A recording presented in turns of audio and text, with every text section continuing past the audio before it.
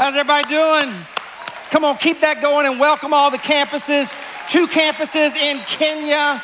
We're talking about Garner, we're talking about Sanford, we're talking about Hillsborough, we're talking about Wake Forest, we're talking about Durham, we're talking about Columbia, South Carolina. One more time on the count of 3, give it up for everybody. 1, 2, 3. We love you guys at all of our locations. Hey, one of my greatest joys these days, probably been going on for about the last 5 years or so, is that I love introducing you to some of the best communicators on the planet and bringing great speakers and friends of mine here to New Hope Church. And today, we got a woman of God in the house of God, teaching the word of God, and I am so very excited about this. Let me tell you about my friend Jody Hickerson. Most of you know Mike Bro. Mike Bro, he's on staff here. He's a teaching pastor. Love that guy. Well, listen, as they say, the acorn doesn't fall far from the tree. And Jody Hickerson is Mike Bro's daughter. And so I met Mike, as you know, he was my pastor when I was in Kentucky doing my doctoral work, getting ready to start New Hope Church. Mike was my pastor, and Jody grew up in Kentucky, and she grew up and met a man and married a man, and she married a Mike. Her dad's a Mike, and she married a Mike, and she has 3 amazing daughters, 17, 14, and 11. 3 girls, oh, glory to God. And she's about to have one go off to college in a year or so. So she and I were in my office this morning just talking about the joy and the pain that comes with that. But this is a woman who has been at some of the greatest churches in our nation. Southland Christian Church, the one in Kentucky I was telling you about, is an unbelievable church. Then she went to Willow Creek. You've probably heard of that church. She went to Willow Creek and was on staff there. Then she went to Heartland Church. And then 9 years ago, she and her husband started a church called Mission Church in Ventura, California, north of LA.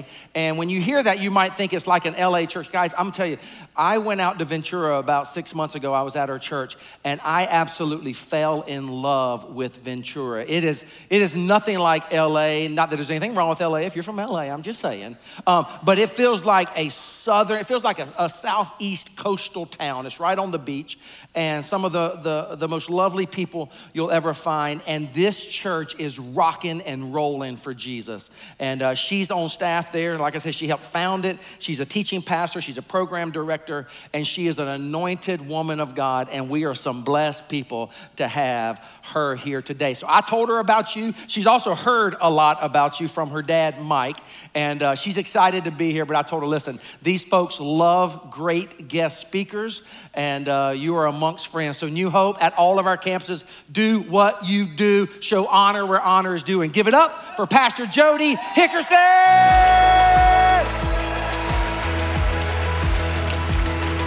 Yeah. Wow. Man. Well, wow. Okay, that was the best intro I've ever, I felt like let's get ready to rumble. Like, here she comes. That was amazing. I want to say welcome to all the campuses as well. It is truly just such an honor to be here this weekend. I knew that I would kind of resonate here at New Hope because our church in Ventura, the main tagline of Mission Church is hope for everyone. Because that's what we believe, right? And so I just knew we were gonna be kindred spirits. Also, I was told there's no perfect people allowed here at New Hope, so I was like, sweet, I'm gonna fit in just perfectly at this place. But I'm excited to continue in this series, week 4 of Shoes. But before we really jump in today, let me just ask you this question. Have you ever had one of those moments where you could not believe what just happened? You know? I like to call those that just happened moments, right? Where you stand back and you go, okay, that just happened. Try that with me. That just happened, right? Or sometimes if you're a little more animated like me, I can be like, dang, that just happened. Okay, you can try that one. Ready? Dang. dang, that just happened. And there's so many of these moments in the life of Jesus. I mean, can you imagine being one of Jesus's disciples, one of his friends, the day that he took that kid's Happy Meal and then he fed like 5,000 people? And they're like, okay, that just happened, right? They're afraid there's a storm on a boat and they wake him up and he's like getting the sleep out of his eye and he's like, peace be still, and the wind and the waves obey him. And now the disciples are terrified. They're like, okay, that just happened. Like, who is this guy? When he would touch out and heal the man with leprosy on the street, the whole crowd had to be going, dang, that just happened. Right? He couldn't believe that just happened. And that's what we're talking about. That's what we've seen in this series. And that's what we're going to see today. I just want to remind us all that these aren't ancient fairy tales. These are real, life-changing moments for real people that had this real encounter with Jesus that changed everything. And I believe that is possible for every single one of us here today. So we've stepped into these shoes, right? Some flip-flops, some wingtips, some work boots. And today, we're going to step into the shoes, some stilettos, of a woman who went to a well in the heat of the day. And she was carrying just an empty bucket to get some water.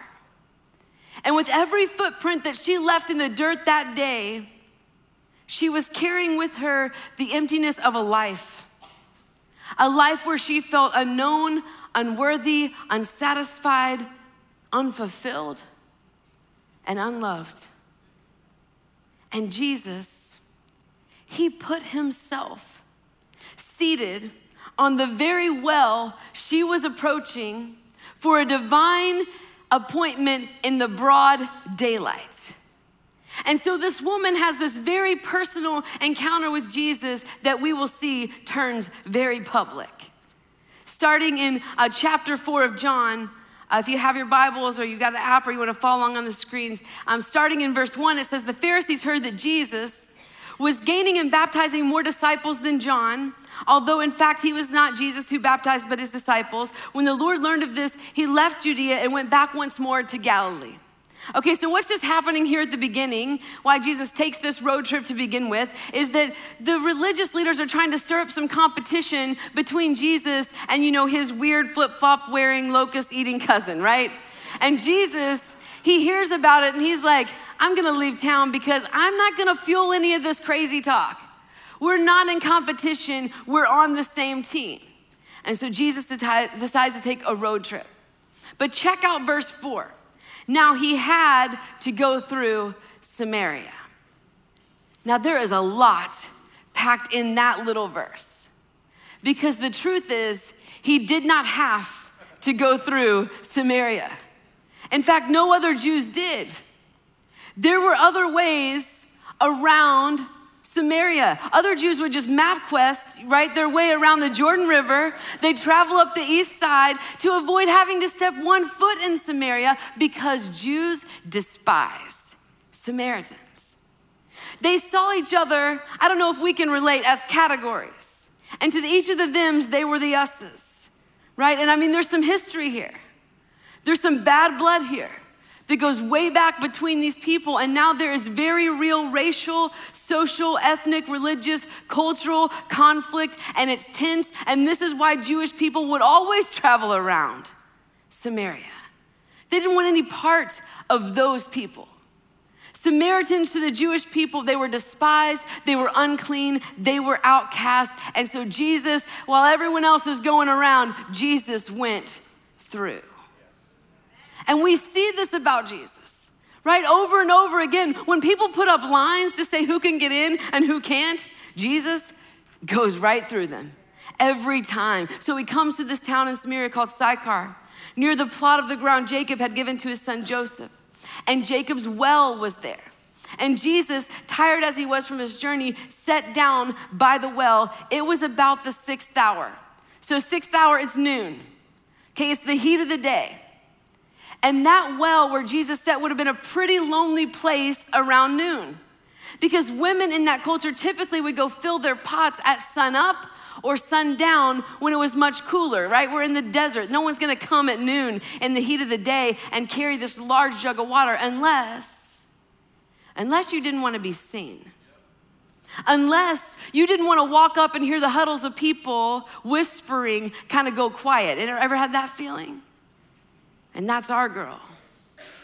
Coming in the heat of the day, she shows up at this well. And when a Samaritan woman came to draw water, Jesus said to her, "Will you give me a drink?" His disciples had gone into town to buy food. See, I love all of this about Jesus.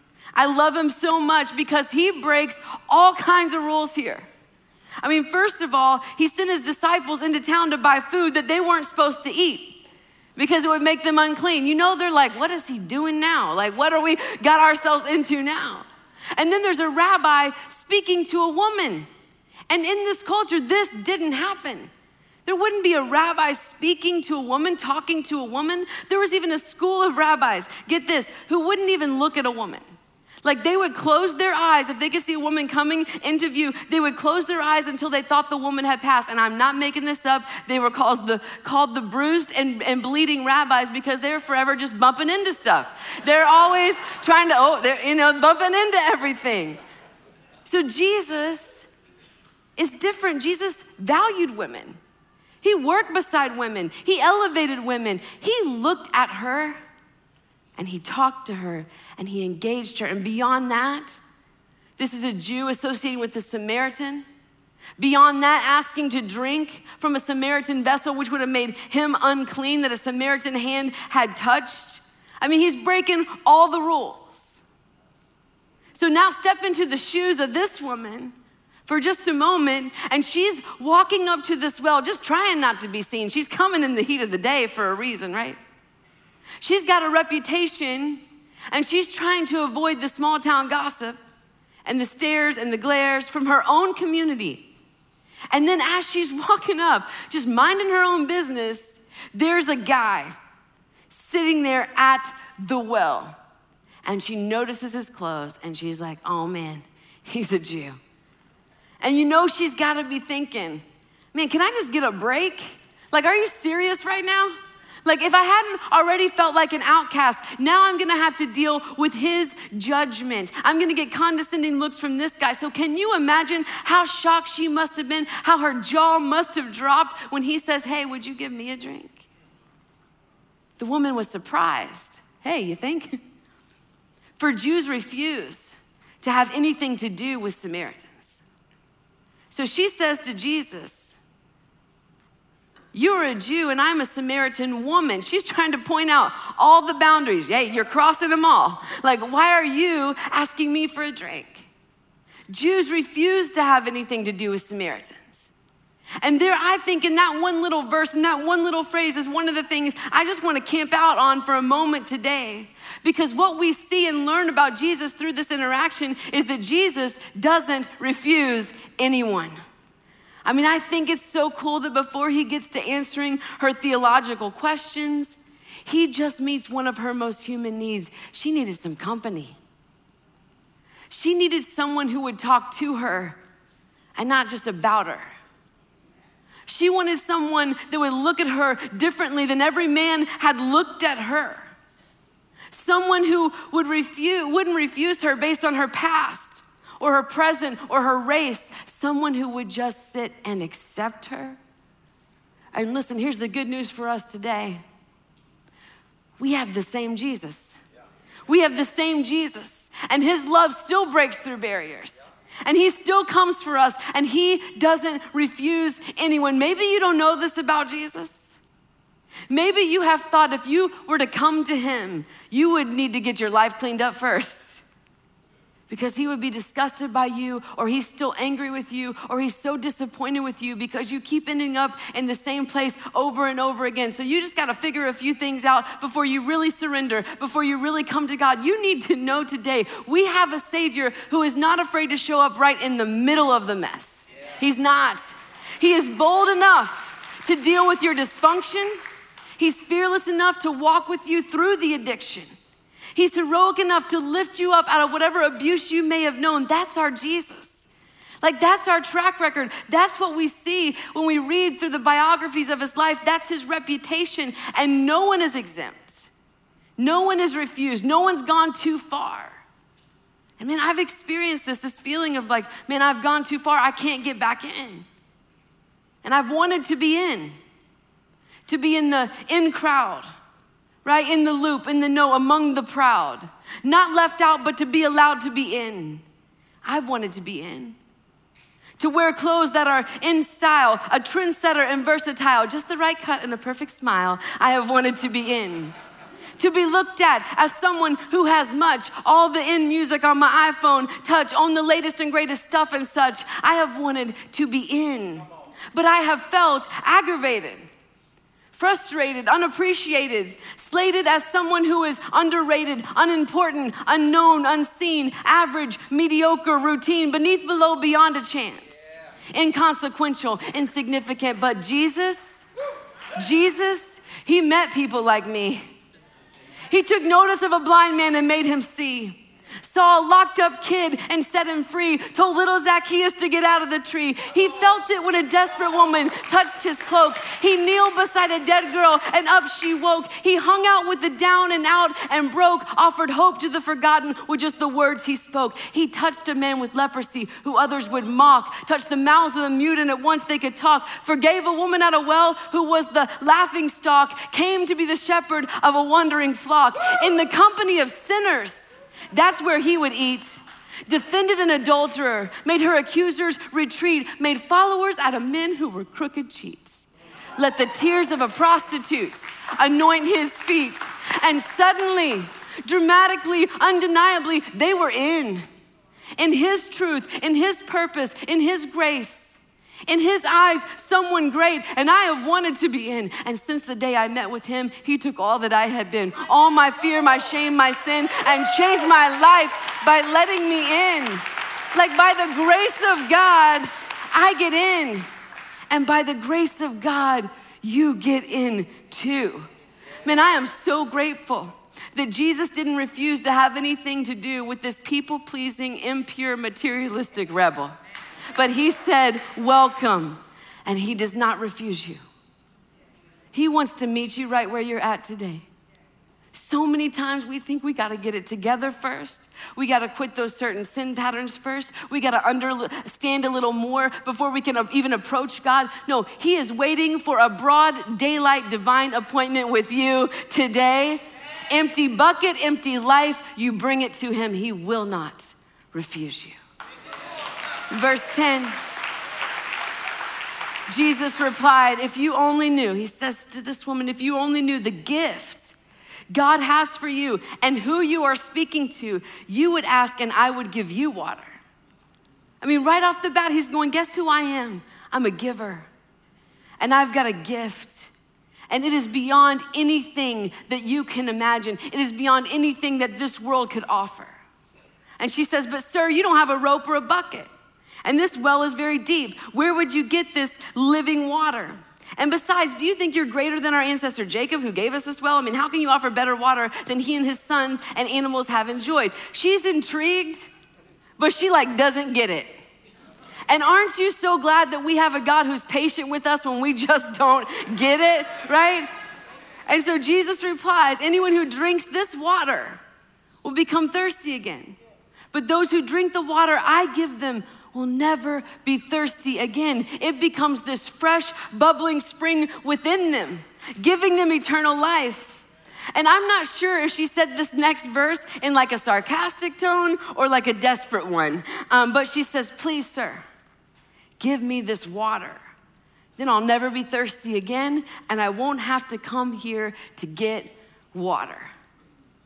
And Jesus says to her, go and get your husband. And those words bring their conversation to a halt. And you know that feeling the heat begins to rise over her and that lump forms in her throat. And she turns to him and says, I have no husband. And Jesus said to her, you are right when you say you have no husband. The fact is you've had 5 husbands, and the man you have now is not your husband. what you have said is quite true. Can you imagine? Like, this just got personal. This just got real personal between Jesus and this woman. Everything that she was trying to conceal, Jesus already knew. And listen, we don't know how she ended up in this situation. We don't know how she ended up in these stilettos. I mean, for sure there's some brokenness, right? We all have brokenness, and I'm sure 5 marriages falling apart would be a part of her brokenness. We also know in this culture that a marriage could fall apart for any number of very minute reasons, and the man had all the power to set her aside, and she would have no way to provide for herself. So listen, finding another relationship, making herself desirable, getting into another marriage was like a way of survival. But she is not proud of it. And she's also embarrassed that she has been rejected and discarded so many times that nobody wants her. And so now she's just justifying the way that she's living. And she's ashamed. And she's an outcast. Listen, we don't know all of the details, but Jesus did, and he was not afraid to go there. Not to condemn her, but to offer her something better. He already knew it all when he made her the offer. He already knew it all when he sat there to meet her. He already knew it all when he decided to engage her and accept her. And this is so cool about Jesus. He knows our deepest thirsts. He goes to those deepest places in her life. He goes right to her shame, right to her guilt, right to her humiliation, right to her place of rejection, to her place of longing. And listen, he does not need a rope or a bucket to get there. And he makes her an offer. Remember back in verse 13 and 14, he said, anyone who drinks this water will soon become thirsty again, but who drinks the water I give will never be thirsty again. It becomes this fresh, bubbling spring within them, giving them eternal life. Jesus was talking about so much more than water, right?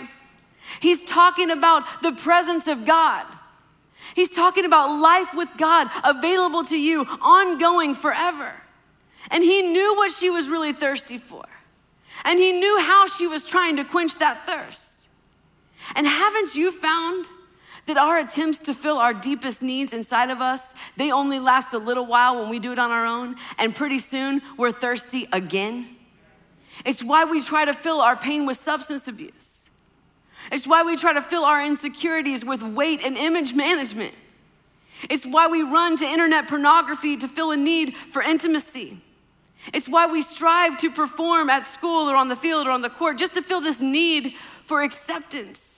It's why we fill our wardrobes and spend money on stuff we do not need just to feel important or significant. It's why we power up and lash out to fill the need to have control. It's why we work the long hours and we climb the ladder to fill that need for approval. It's why we chase relationship after relationship after relationship to fill the need to be loved. And listen, those things do not last.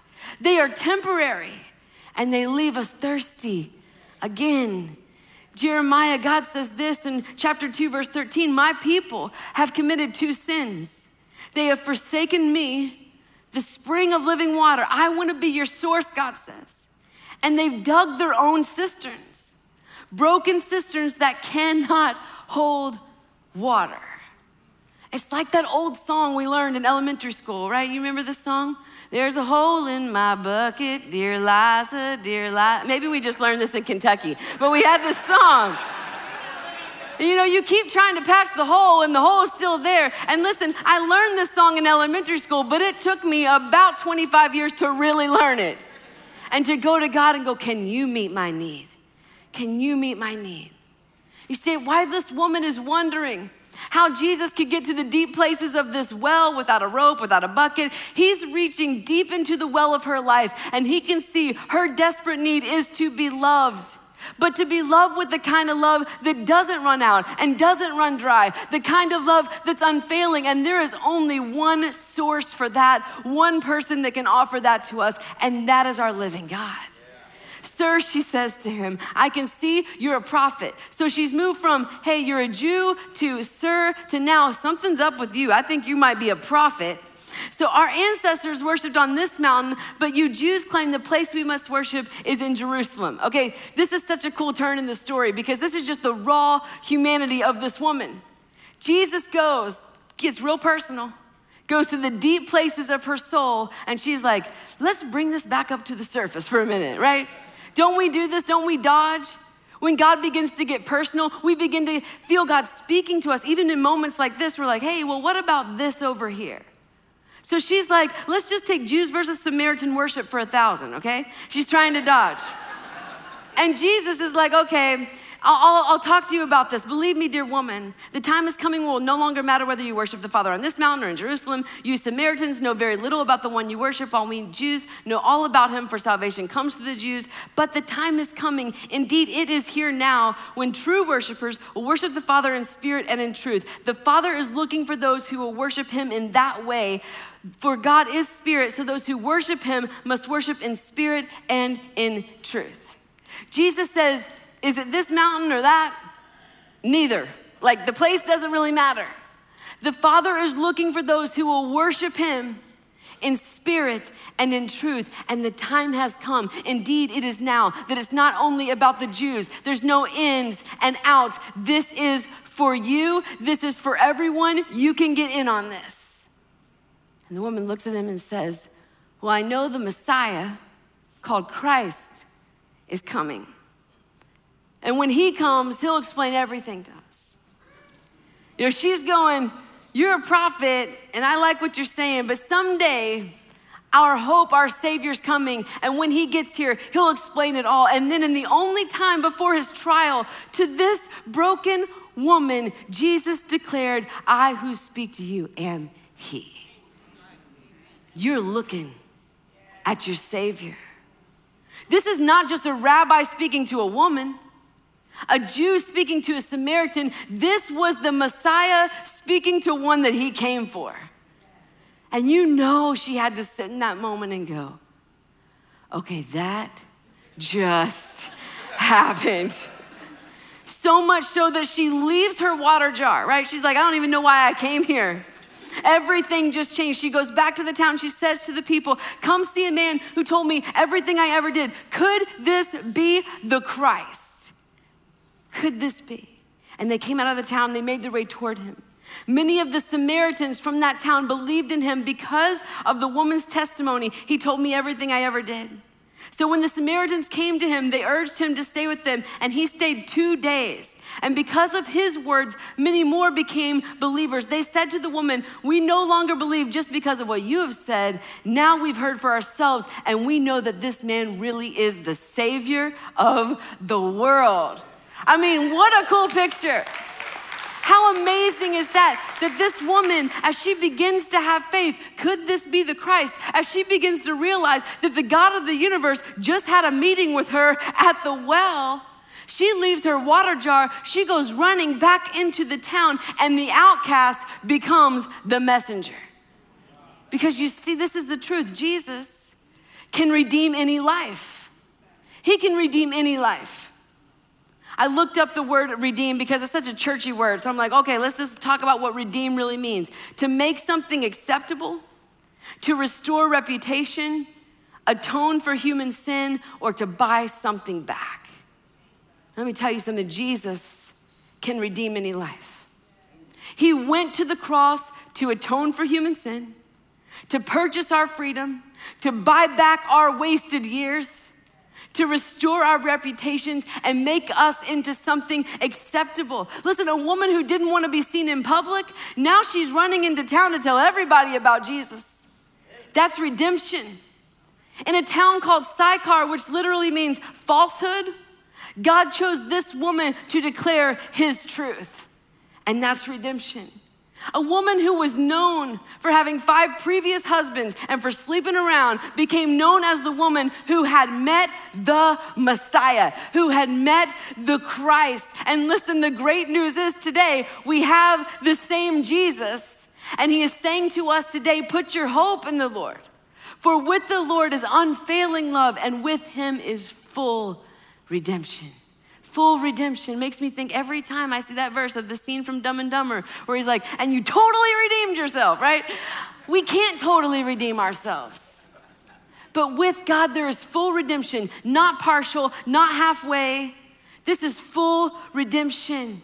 Not just enough to make you feel a little less guilty leaving here today. Jesus isn't trying to make you better. Jesus offers to make you new. It is new, it is full redemption. And Jesus is in the business of redeeming lives. It doesn't matter what you've done. He can recycle our mistakes and our pain and our failure and use them. He will buy them back for his good purposes. And if we let him, he can transform our test into a testimony, our mess into a message, and our misery into a ministry. Man, we see that all over Scripture. It doesn't matter whose shoes you step into. It's the amazing thing about God. He chooses to use the unlikely to bring about his good. Noah got drunk. Abraham, too old. Jacob was a liar. Joseph was abused and abandoned. Moses had a speech impediment. Gideon was afraid. Rahab was a prostitute. David had an affair and then murdered somebody to cover it up. Jonah ran from God. John the Baptist was flat out weird. Martha worried too much. Paul persecuted the church. Peter denied knowing Jesus, and Lazarus was dead. And still, God looked at every single one of them and said, I'm gonna use you. I got a plan for you. I got a purpose for you. I can redeem any life. And here's the prayer today. Here's the truth today. This woman's story, it could be our story. Man, today could be a that just happened moment for you. If you encounter Jesus. And let me tell you something, if it is, it will not be the last, because doing life with Jesus is about ongoing transformation, where all the time you're going, okay, that just happened. Okay, now that just happened. He will continue. He will stay with you. He will keep transforming you. But man, if you are here today and you think you are just so far off from ever having a relationship with God, you just gotta know, Jesus will not refuse you. He will meet you right where you are today. Whatever emptiness you are bringing, he already knows it. He wants to meet you. Or maybe you're just tired today from having the hole in your bucket, where you just keep going back to the same old things to get that temporary thirst filled, and you could begin to believe today that there is a God who could fill that. Your deepest needs, your deepest longing. Or maybe you're sitting here in the room today and you're like, all you're thinking about is broken vows and broken promises and rebellion and wasted years. Just listen, Jesus can redeem any life. And what is shattered in you, he wants to buy it back. He wants to atone for it. He wants to restore you and the reputation that when people look at your life, you are simply known as the one who met with Christ. And he changed everything. Listen, there's an invitation today from the same Jesus. And he says to each one of us, the Spirit and the bride say, come. And let him who hears say, come. Whoever here today is thirsty, let him come. And whoever wishes, let him take the free gift of the water of life. Let me just tell you something that I think could be really cool today, because today we're celebrating baptisms. And this woman, when we stepped into her shoes, she had a very personal encounter that got very public. And I believe that God could just meet you right where you are in this seat here, have a very personal moment with you, that when you walk out, you just go public with that. You get to go public with the community surrounding you, cheering you on, that you have placed your faith in Jesus Christ. Let me just pray for us. God, I thank you for your word. And God, I thank you for your Spirit. God, I thank you for your promises. God, I thank you for your offer that you've extended to each one of us, that we don't have to go trying to fill our own needs and our own thirsts, and God, just walking around this life trying to meet our needs, but you've said, I've got it. And you've extended it to us, and you've already accepted us, God. God, would we just allow you, open our hearts and allow you to meet with us today? We love you so much, and we are so grateful for your love and your mercy and your grace. It's in Jesus' name we pray. Amen.